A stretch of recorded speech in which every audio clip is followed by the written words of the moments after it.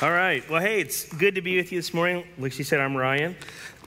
And I'm just glad to be up here. Real quick, before Amber sits down with the mic, does anyone have a testimony from something that's happened cool in your house group lately? Anyone got something like someone came or a conversation or an opportunity? Anyone got anything? We just want to celebrate stories and wins. And Bueller, here we go, right over there. Amber will come your way. Feel like the price is right, like running a, and you want a new car, like, you know. I've never done this before. If you didn't hear that. No, you're good, go ahead. I'm just really thankful for my mom. She had cancer in her neck, shoulder right here. And Friday, they took it out. It was one whole piece. It wasn't connected to nothing. And they scraped that area anyway, just to make sure they got everything. And they got it. And I just praise God for it. I had all you guys praying for her and everybody at my work. And I'm just so thankful that everything turned out wonderful. And I just wanted to share that with my church family. Thank you. Thank you. Thanks for sharing, amen. Yeah, it's just good to be in a community of faith where people pray. One of the reasons that we highlight so often so many different in worship and prayer experiences, because that's like the first point. That's not all there is, but that's the starting point.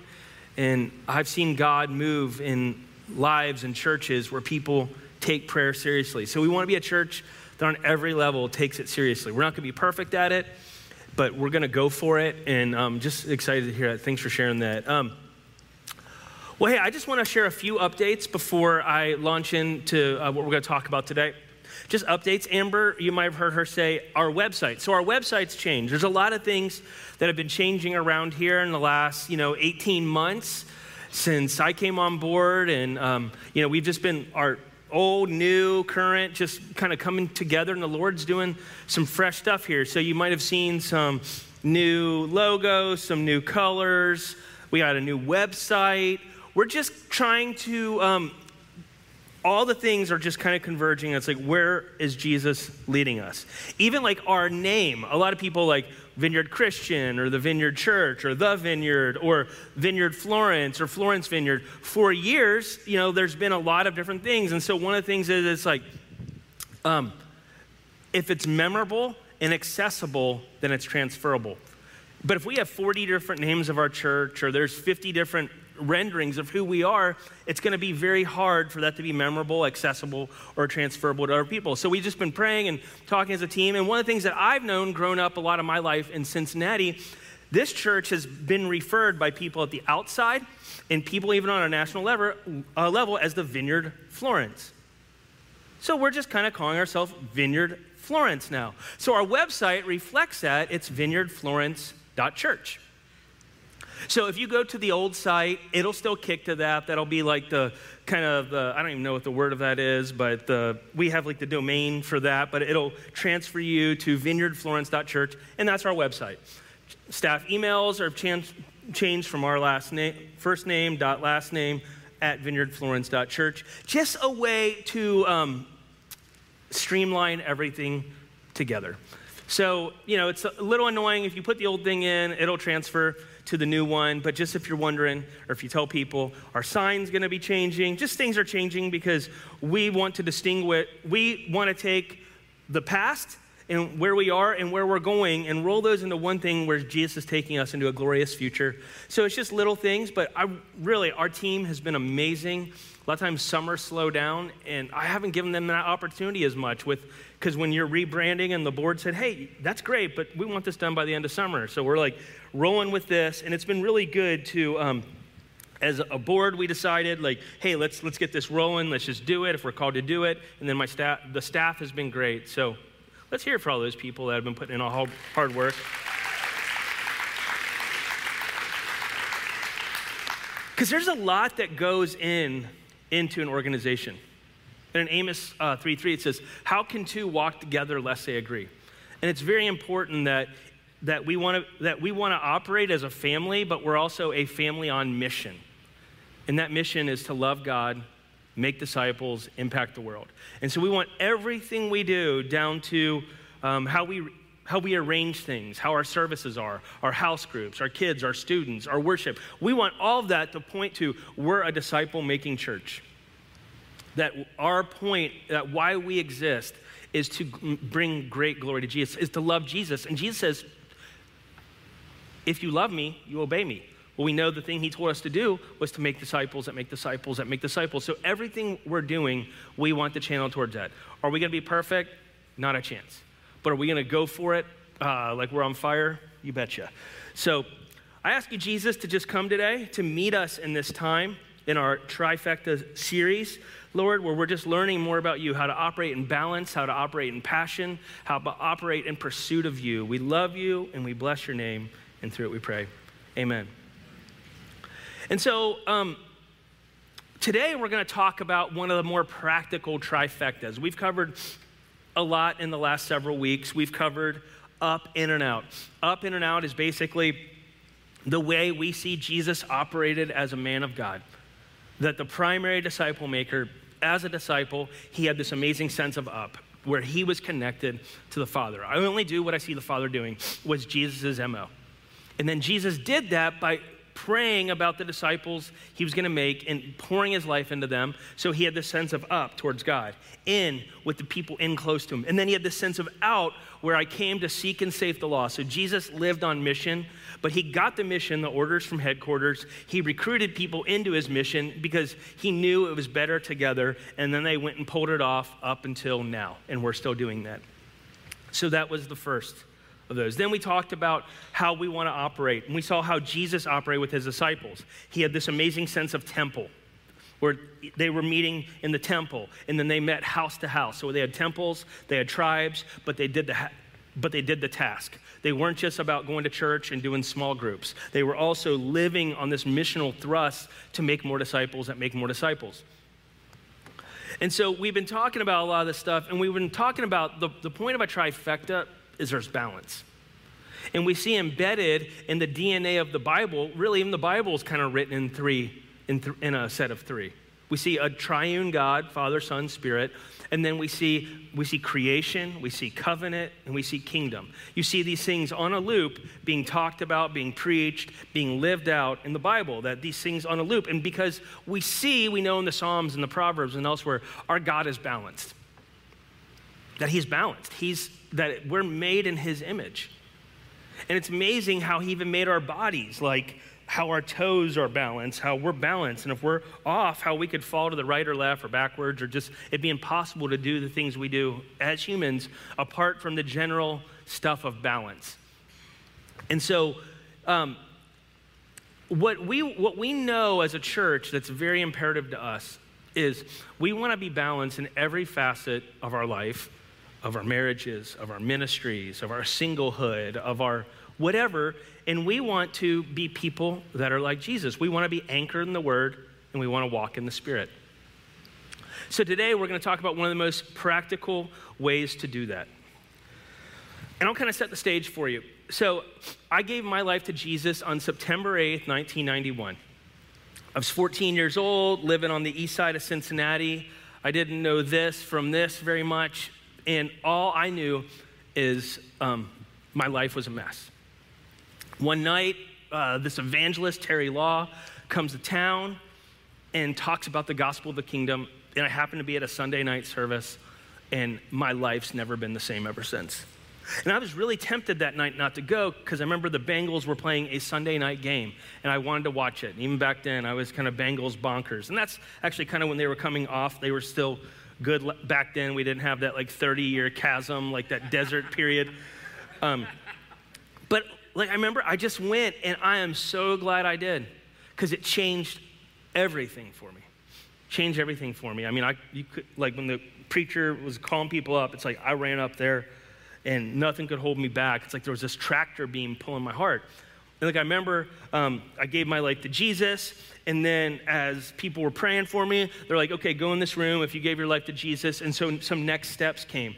And then I walked into like the next steps area, and I meet this guy with like this lush mullet and just this awesome dude named Dale Campfield. He's wearing like these 80s, like kind of weightlifter pants, you know, and like a collarless shirt that's buttoned up to here. Just, you got to know Dale. And I asked Dale, he was the youth pastor at the church, and I'm like, Dale, what do I do? He's like, well, you got to get in the Word. He's like, you got to know the Word. I was like, okay. I was like, how, like, what do you mean? He's like, well, you got to read the Bible. I'm like, all of it?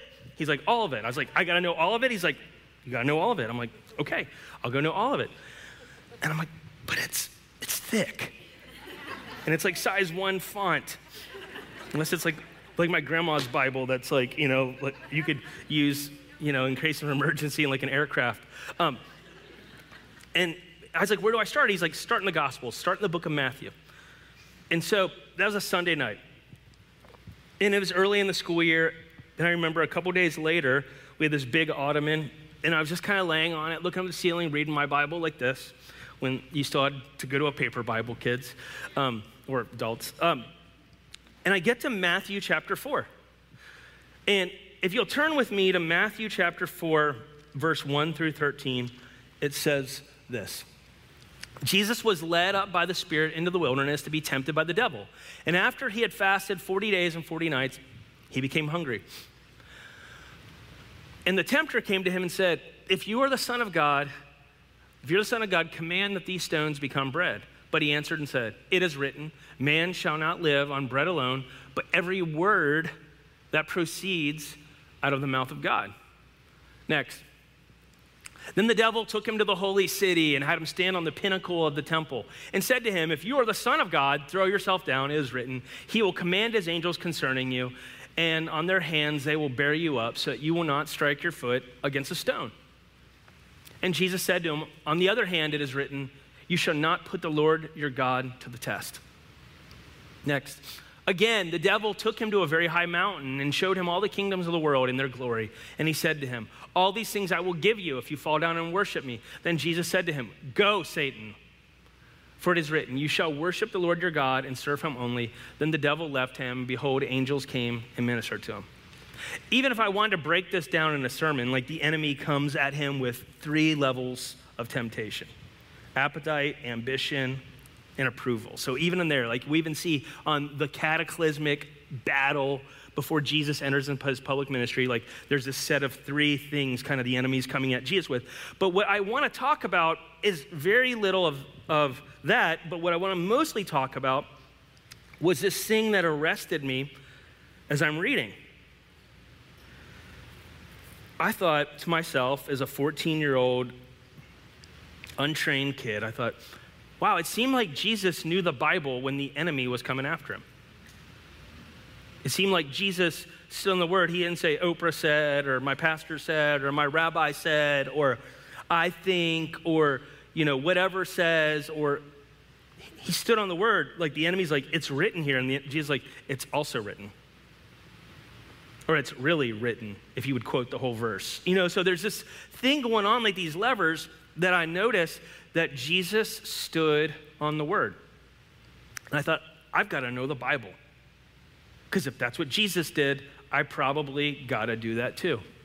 And I can't tell you enough how imperative that it is, Christian. If you're a Christian, if you call in the name of Jesus, one of the most important moves you can ever make in your life is to be a person who's a student of the Bible, who knows it, who reads it. And I'm not saying that, like, you know, Amber will send a daily verse out, and that's great, and people will read that stuff. But if your spiritual life consists of a verse here, a verse there, here a verse, everywhere a verse, you know, verse, you know, if that's, or a devotion, or this and that, or listening to sermons, if that's the expanse of your spiritual experience, that is like watching other people, that's like watching people be married on TV. That's like watching adults do things they shouldn't on a video. Like, you can watch people do things, but doesn't mean you know how to do things. It's like watching someone fix something and then you trying to fix something is not the same thing. And this thing with God is, in our lives, that he invites us to these lives for us to know him. He's not this abstract, unknowable God. He actually wants you and me to know him. And you or me can never know him unless we have this deep, rich experience with him that is our own. And even then, I realized Jesus had this knowledge of the word that was just different. It was different, and it flavored everything he did. And the thing is I think a lot of us spend our lives just, do you know you can have as much of God as you want? Like, think of that. You can have as much of God as you want. There is no limit to the depth, to the breakthrough, to the understanding, to the experience that you can have beyond your lifespan on this life, in this world. Like, there's no depth, there's no limit, there's no high too high, there's no low too low. Like, there is no limit. Let's say that Jesus says that God gives the Spirit without limit. He said it, without limit. And I think a lot of us sell ourselves short because we count on other people's experience to direct our full experience. And if you want to receive the fullness of God's glory for your life, there's more. You can. This is not something that's too far from you. This is not something that's only for pastors and missionaries or the really spiritual or people with, I used to think of as people with no lives. That like prayer was for people that didn't have a life. It's like, no, it's like this is for everyone who calls on the name of Jesus. It's possible. It's possible. And it's all in Jesus. But if we want to have the kind of life and power that Jesus had and the type of purpose, we got to be people of the word too. The Bible is a very simple book in a lot of ways. Now, there's some complicated things. There's linguistics. There's history. But the method, like the meaning, the mission, that stuff that's embedded in there, it's basic. It's love God. It's make disciples, impact the world. And loving God starts with if you just want to look at the life of Jesus, he was the man for others. He was the man that pleased God more than anyone else. More than anyone else, Jesus pleased God. You know what's crazy if you think about this? I was listening to a book this morning, and maybe I need more time to let things soak in and transliterate, but it was in Luke 3. Do you know that when the Spirit fell on Jesus, when he was baptized by John, and the Father said, "Behold, this is my Son, whom I love. With him I am well pleased." Do you know Jesus had done nothing in public ministry yet when he received that endorsement? Do you know what we know Jesus was? He was a guy before this that had spent time with God. He didn't wait till game time. Like Jesus had been spending his whole life cultivating this closeness with the Father. He was a man of the word. He was a man of prayer. He was a man for others. And men, women, students, if you want to be like Jesus, let's be like Jesus. Just get in here. And so I want to dispel some of the fear of this. You don't have to have a theology degree. A lot of times a theology degree will mess you up in reading this more than just picking it up and going for it. Because you start filtering out all these weird or strange or heavy, heady things. Like Jesus just wanted it to be easier for us than that. And so one of the easiest ways to grow in your faith is by reading the Bible daily. Psalm 119:11 says, "I've hidden your word in my heart so I might not sin against you." And I think that if we want to grow, and you've heard me say this before, an obedient life always starts first in a very disobedient life, right? Anyone who's walked with God for a very long time knows like there is a thing that desire is what helps us move into deliverance. Like, I want it. Jesus says, "What do you want me to do for you?" And you're like, "I want to see. So I'm coming after you. I'm going for it." Grace is not opposed to effort. It's opposed to earning.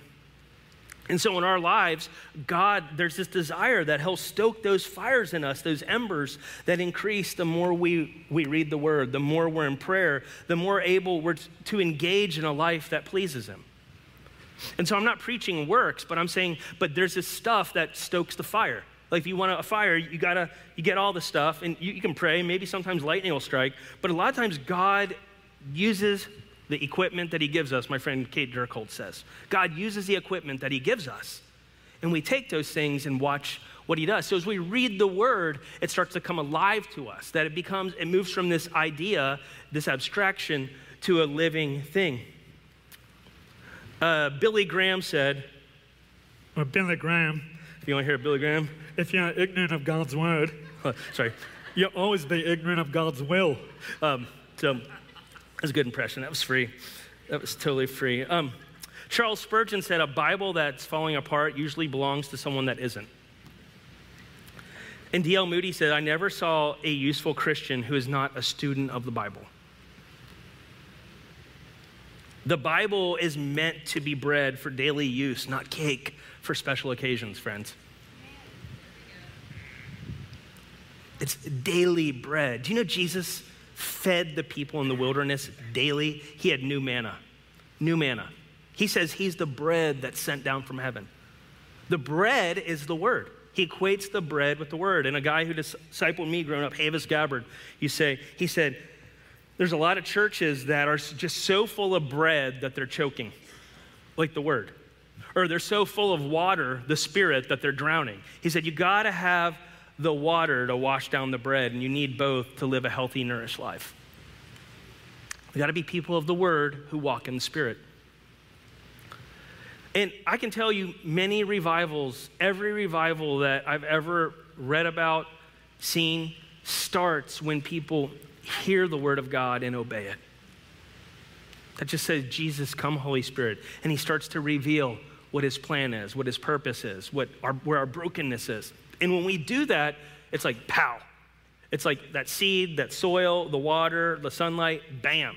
And that's the recipe, is if we want to see a revival, if we want all God has for us, it's imperative to become people of the word. And now I know that said, sometimes it can be really hard. Like, where do I even start? How do I read this word? Well, I'm gonna spell that out for you today.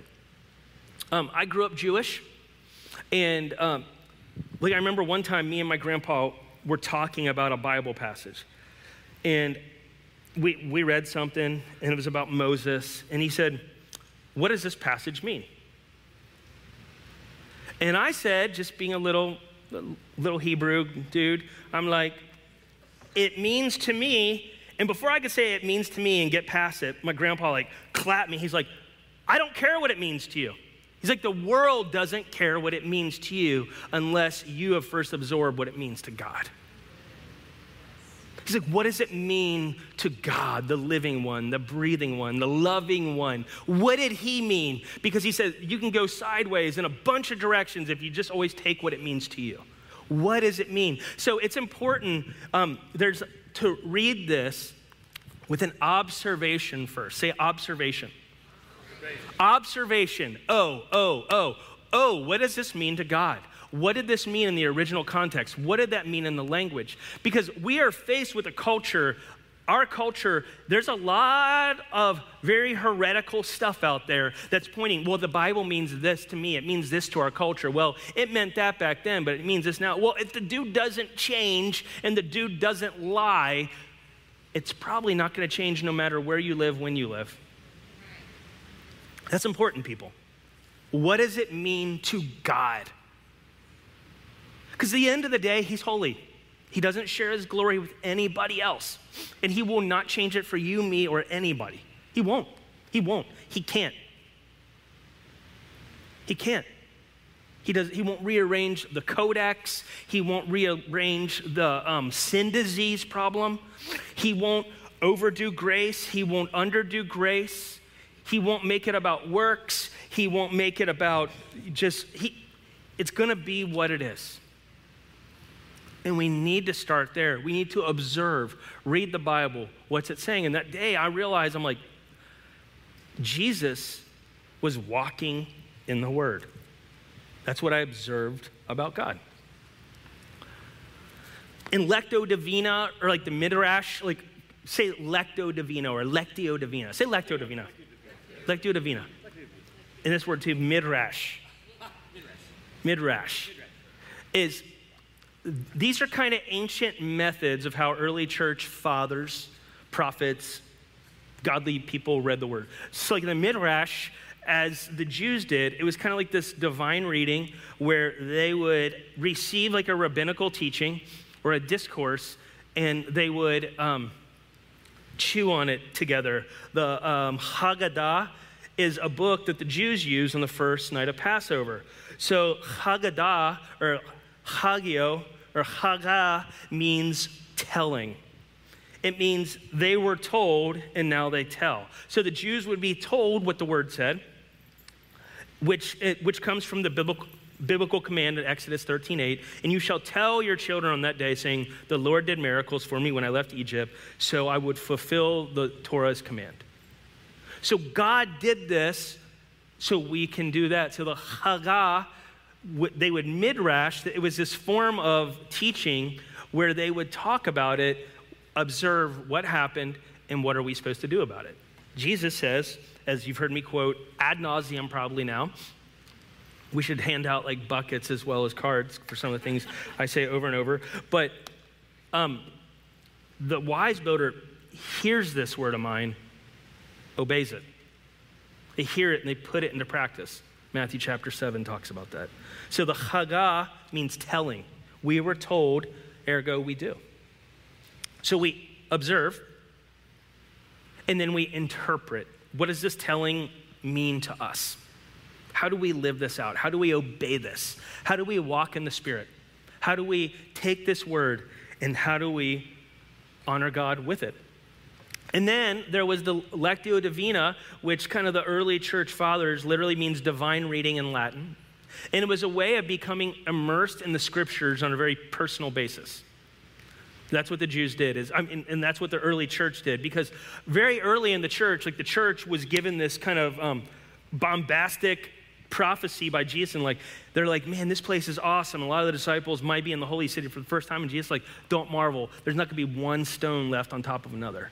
I'm about to blow this joint up and watch what's going to happen. And so the Christians were some of the biggest culprits of that thing being blown up, because Rome came down real quick on what was happening in the church, because there was this new kingdom invading the earth, and they were, like the Pax Romana really was the only Romana. Like the only peace Rome knew was if it was only Rome. Rome wasn't going to play nice with others. So they saw Christians as a threat. And if your life is never bringing on any opposition, you might not be living into what Jesus has for you.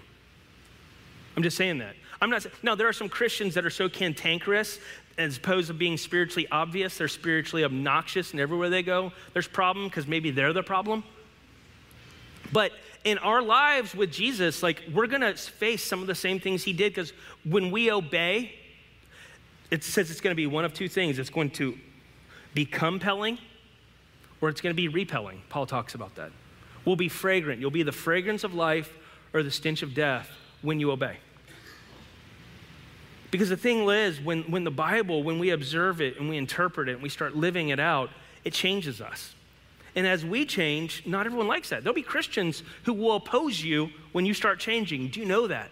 There'll be Christians, as you start walking in the Spirit and you're not operating in the flesh anymore, as the Spirit is being released through you, and then more of heaven's coming into you, because you can have as much of God as you want. When we're in that place, we'll have opposition from everywhere. Because do you know that Christians don't always like to obey either?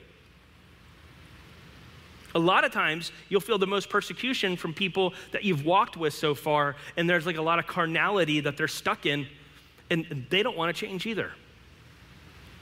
And so it's imperative that we walk in the Spirit, so that we not only we learn to interpret, but we live the interpretation. Because the Bible is not just a book to read or know, it's like a book that transforms us. And Lectio Divina was basically a way of becoming like immersed the same way as the Jews did like the Haggadah. And it comes from St. Gregory of Nyssa, who kind of lived circa 330 to 395. And he was kind of the disciple like of Benedict, who became the founder of the Benedictine order. And he taught Benedict how to basically read the scriptures in a way that like he was connected always with the presence of God. That they would talk about the greatest present was the presence. In living and breathing with what God said, what he's doing, and what he's doing next. It's kind of like that now and not yet tension we talk about a lot in the vineyard. And it was about fully imagining, he would, like the Benedictines would teach, like as you observe, fully imagine what's going on. Like imagine what Jesus felt like fasting for 40 days. We did an all-church fast back in March, and some of us fasted a few meals, and that was like we were asking you to light yourself on fire. Or some people fasted the whole time. Maybe you fasted longer, like 40 days. I love how it says, he fasted 40 days and nights, and he was hungry. My response is, no joke. Like I remember one time I fasted 40 days, and guess what? And Ryan was hungry. Ryan was hungry. Ryan was became like a gorilla trying to get to like a pack of bananas.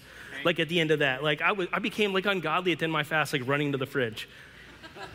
And my wife's like, dude, what's going on here? I'm like, I haven't eaten. She's like, do you deserve to eat at this minute? Why are you acting like that? Why do you like kick your kid over to, I'm like, you're probably right. But it's like I was hungry, but like observing what Jesus was feeling. And the enemy comes at him like, bro, you want some bread? I know you're going to multiply it. Turn this into bread. I know you can do it. You're about to do it with a Lunchable. You've done it with manna. Or hey, we can cut this short. Why don't you get all the worship and adulation right now? Jump from there, catch yourself. We know you're going to fly at the end of Acts, so just show them like the Kal-El version right now and stop, and everyone will see you. Why don't you do this now? You won't even have to go through the cross. Fly now. Like these are things, you have to know, these are things Jesus did. Jesus can make stuff out of nothing. We know literally at the end, in book of Acts, like Jesus flew up in the air and they're like, come on, he's coming back the same way he came. First time, that time he ascended, next time he's coming down on the horse. And it's like, so he did this. And so imagine, observe what Jesus is going through. It's the whole story. And if you're just reading a verse here and there, like there are thousands and thousands and thousands and thousands of verses. If your life consists of a verse a day, and that's the word, at the end of their life, you'll say, yeah, and Ryan was hungry. Why are we purposely fasting from the word of God? Why are we purposely fasting from breakthrough? If we know that that's how Jesus got breakthrough, that God was well pleased with him before he did anything, it's because Jesus, to him, God was everything. So we observe, we interpret. So what does that mean? To me, I'm sitting there reading the book as this little 14-year-old booger picker. I'm like, I guess I need to read this thing a lot. I guess I need to memorize all of it that I can, because Jesus seemed like he memorized it. Because when he was quoting, it wasn't like, it is told by so-and-so who did this. No, that's like Acts chapter 19 with the 7 sons of Sceva. I know Jesus, I know Paul, but bro. Jesus knew it. He hid it in his heart. That's how he was the perfect man, is he hid it in his heart and he didn't sin against God or us. And then the next part was the application. We don't just obey in a vacuum. Like our obedience has an application to it. And so we observe what's going on there, the original text. What does God mean? What's the meaning? Interpret. What does this mean to me, my situation now, this world? And then I apply it. How do I live this out to become the fragrance of life for those who are being drawn and the stench of death for those who are being repelled? Now, we don't want to walk around being the stench of death, but it's going to be that. If you love God, it's going to be repulsive to a lot of people. Jesus says, like in John, he says, the world didn't just hate the light, they love the darkness. There's a lot of people we'll encounter, friends, that just love the darkness. They don't want the Lord. They don't want what he has. They don't want to live differently. I have family members, they have no desire to be moral. They have no desire to give up their life for someone else. They have no desire to share what they have with anyone else. And we just got to be okay with that. We've got to be okay that what we do will at times bother people. And I don't want to preach a works-based Christianity, because like I said, like that great quote from a guy named Jim Bergen is, grace is not opposed to effort, it's opposed to earning. We're not trying to earn, like we're not working to get to heaven, we're working because heaven got to us. And as heaven gets to us, the primary ways heaven's gonna get to you, friend, is gonna be through his word and through prayer. That's just the way it is, because we see that's what Jesus embodied. So if we wanna be like him, let's just be like him. And we knew Jesus, there's no way Jesus just was in a verse a day, because at that point in time, Jesus became a rabbi. He was a rabbi. People called him rabbi. They never would have in that culture. Rabbis, Pharisees, you became a Pharisee in your 30th year, so you had to be at least 29. And we know for Jesus to have this type of ascension that Jesus had at least memorized the first 5 books of the Bible, like the Torah. That's just baseline. All the little Jewish kids had to memorize the Torah. Those who didn't would either go on to the family trade or something else. You had to have done that if you wanted even to be considered to be a disciple of the rabbi. So we know Jesus was this disciple. We saw when he was 12 years old that he was in the temple asking questions that they're very impressive, because he was already then a student of the word. And he said to his mom, "Where were you? We lost you." He's like, "Didn't you know I'd be in my Father's house?" So he's already quoting the word at a very young age. It's imperative to know the Bible. If you want to be a strong Christian, you got to be a rooted Christian. But I want to encourage you to not just read the Bible. It's not like, oh, you read a chapter and you're done. I saw a quote and I didn't know who it was. It says, reading the Bible without meditating is like trying to eat without swallowing. Like God wants this thing to permeate us. So when you read the Bible this week, it's not a checklist. Like let it permeate. Have enough space. If you listen to it or if you read it, whatever. If you need a couple translations, just give enough space for that thing to permeate you so you can digest it. So you can chew the cud and kind of, go over it. Because his mercies are new every morning. So you could read a passage. Literally, there's things I've read hundreds of times, and I can't believe how many times. Like even just this morning, I've probably read Luke chapter 10 in the past, I would say in the past 12 years, I've probably read Luke chapter 10. I can't even tell you. I've read more than anything else because I think it's the most seminal discourse on what disciple making is in the Bible. There's so many things embedded in it. So I've read it a million times. And I just listened to a guy talk about this morning. I was like, whoa, I haven't thought of that. So the Bible, because it's the Lord, so there's so many applications, but he doesn't change. In the Haggaic Midrash, which was confined originally to the exposition of a scripture text,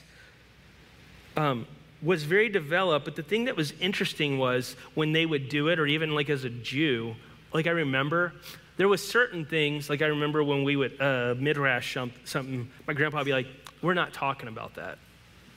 Like, what? He's like, "No, this tells us to do this. We don't need to add to it and discuss it if we need to obey this." He's like, there's certain things. So there were certain things, even like in the law, that they're just like, we're not going to midrash that. He just said it. I want you to know, friends, there are many things in God's word that are not, they don't need a load of interpretation. There's a lot of things that we miss because we sit around, well, can it mean this? Can it mean that? Well, in our culture, it says this.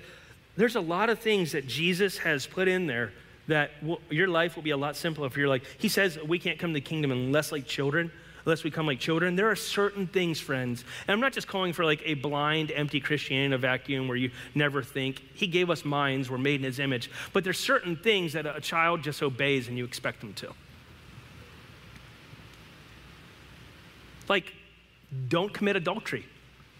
You don't need to interpret that. No matter how much you don't like your spouse or your situation, no matter how hot that other person is, no matter how they make you feel, no matter what that's like, no matter how much there's an allure for you, or you think this couldn't possibly turn out as bad as fire on my lap, you don't need to sit around and talk about adultery. If you're having those thoughts, take them captive, bind it, move on.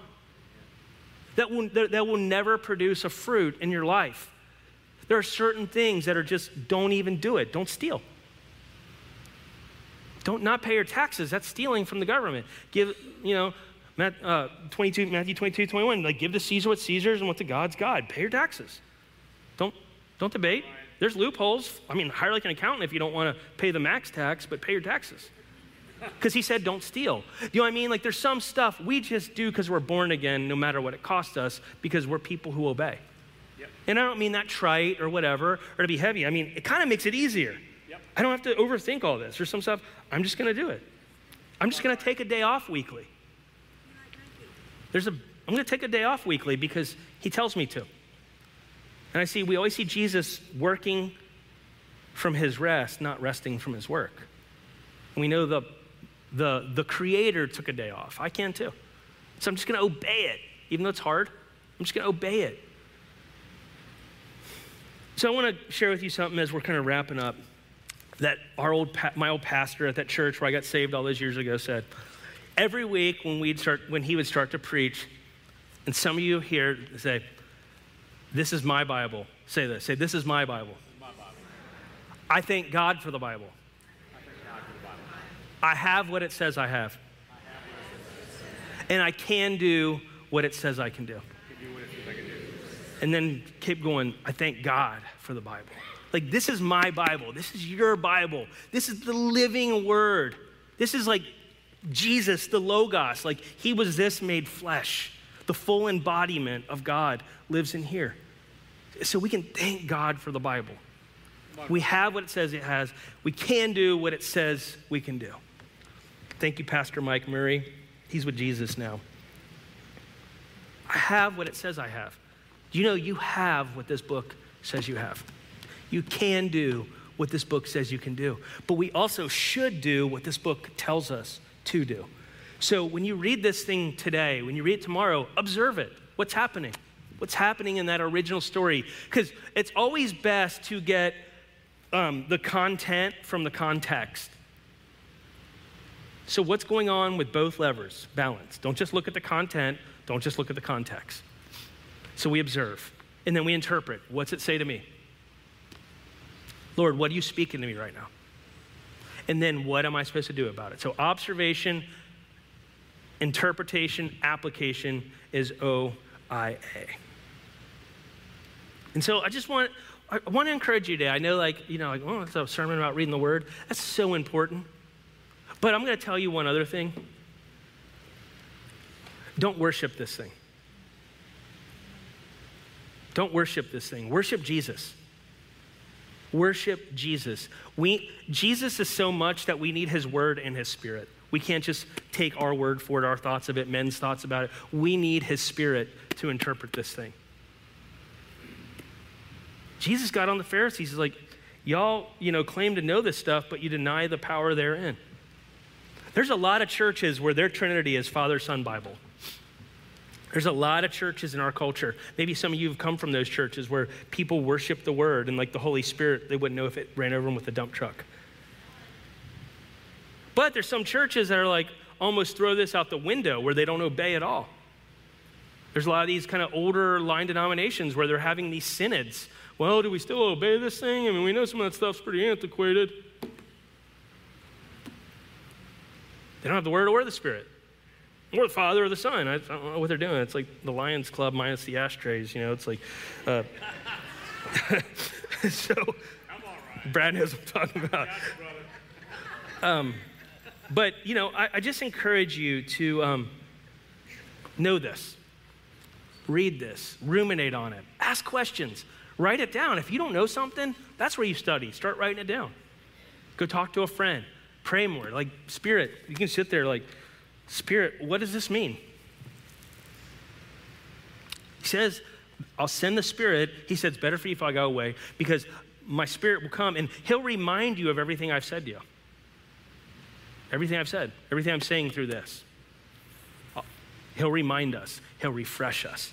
He'll instill us. Don't discount the word, friends. So we're going to pray. We're going to wrap up.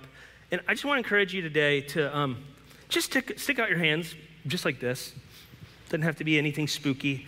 But just, I'm just going to pray like it talks about in the word for a spirit of revelation and a spirit of wisdom. So Jesus, would your spirit of revelation and wisdom fall on this church? Would a spirit of revelation come to us? Would you impart to us revelation by your word? Would you impart to us revelation by your spirit? Would you impart to us revelation by your church, your chosen vehicle to proliferate your word, your works, and your mission, Lord, in your way? Would you speak to us by this? And Lord, would you release us in this time? Would you just unclog any clogs in our drain that keep us from having time, from having desire to read the Bible, to know it, to know you? Would you speak to us? Would you bust through any barrier? Would you cause the release of the Spirit to happen in this place? Lord, help us to grow up in the fullness of Christ, like Paul talks about in the book of Colossians, that we'd grow up in the fullness of Christ. And in Ephesians as well, the fullness of Christ, that we would come up in that, Lord. And you prepare us for every good work. At Ephesians 4, that you would release an apostolic spirit, a prophetic spirit, a pastoral spirit, a teaching spirit, an evangelistic spirit. Help us to walk in those offices and those giftings and those callings as we obey you to bring you much glory. Help us to observe what's in your word better. Help us to interpret what's in your word better. And help us to imply what's in your word better, Lord, because we love you and we want to obey you. We don't obey you not because we have to, but because we get to, because you're amazing and you love us. Would you just overtake every barrier, every hindrance we have? In Jesus' mighty, precious, and beautiful name we pray. Amen. Well, hey, if you want prayer for anything, we'd love to pray. Our prayer team will come up here. If you don't know Jesus, and you're like, just like that day when I heard the word, you're like, man, I want this stuff in my life. I want change, growth, healing. Come on up. We'd love to pray with you. Have a great week. And as I always say, go and sin less this week.